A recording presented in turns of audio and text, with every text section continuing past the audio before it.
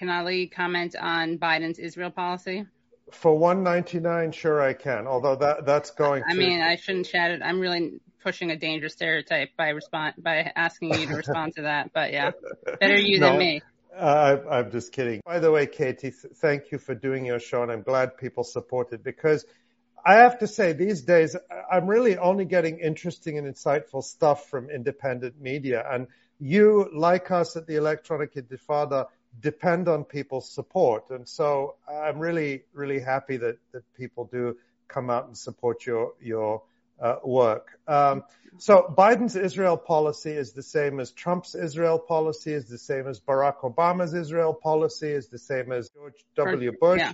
$4 billion a year minimum in no strings attached military assistance. And I would say even the Biden administration, I mean, you just need to look at the U.S. reaction to the murder of Shireen Abu Akleh, the Al Jazeera correspondent.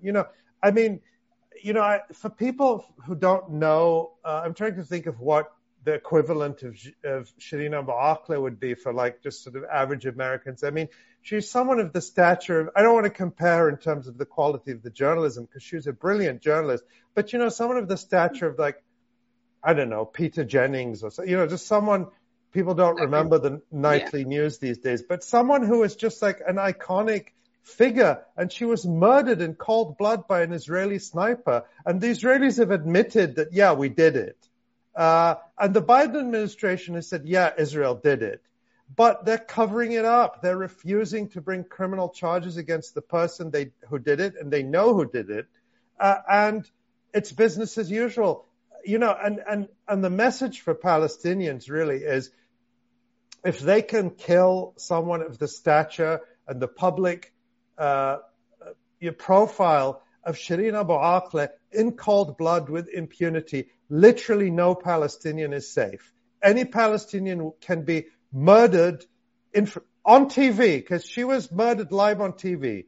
Any Palestinian can be. It's like what Donald Trump said when he said, I could walk down Fifth Avenue and shoot someone in broad daylight and, everyone would still love me. That's literally Israel. Israel could murder a Palestinian of high profile like Shireen Abu Akleh from a major international network live on TV and no consequences. On the contrary, the rewards continue. And that's Biden's policy. That's Joe Biden's policy. Yeah. He's a Zionist. Oh, he said in that famous clip from, I guess, judging from, because he had less hair back in the 1980s than he does now. As I get older, my hair diminishes. Joe Biden gets older, his hair increases. So based on the lack of hair on his head, it was from the mid-80s when he said that, if Israel didn't exist, the United States would have to go out and invent it. And that's really, there is genuine Zionism. And then he always tells this fabricated story, depending on, which version he's telling, that his Irish Catholic mother told him, oh, we all have to love Israel. Believe me, there's no Irish Catholic mother in the world that ever told their kid that, especially not like in the 1950s. Right. Just like, and then in some versions, it's his father who told him. One of his fabricated stories.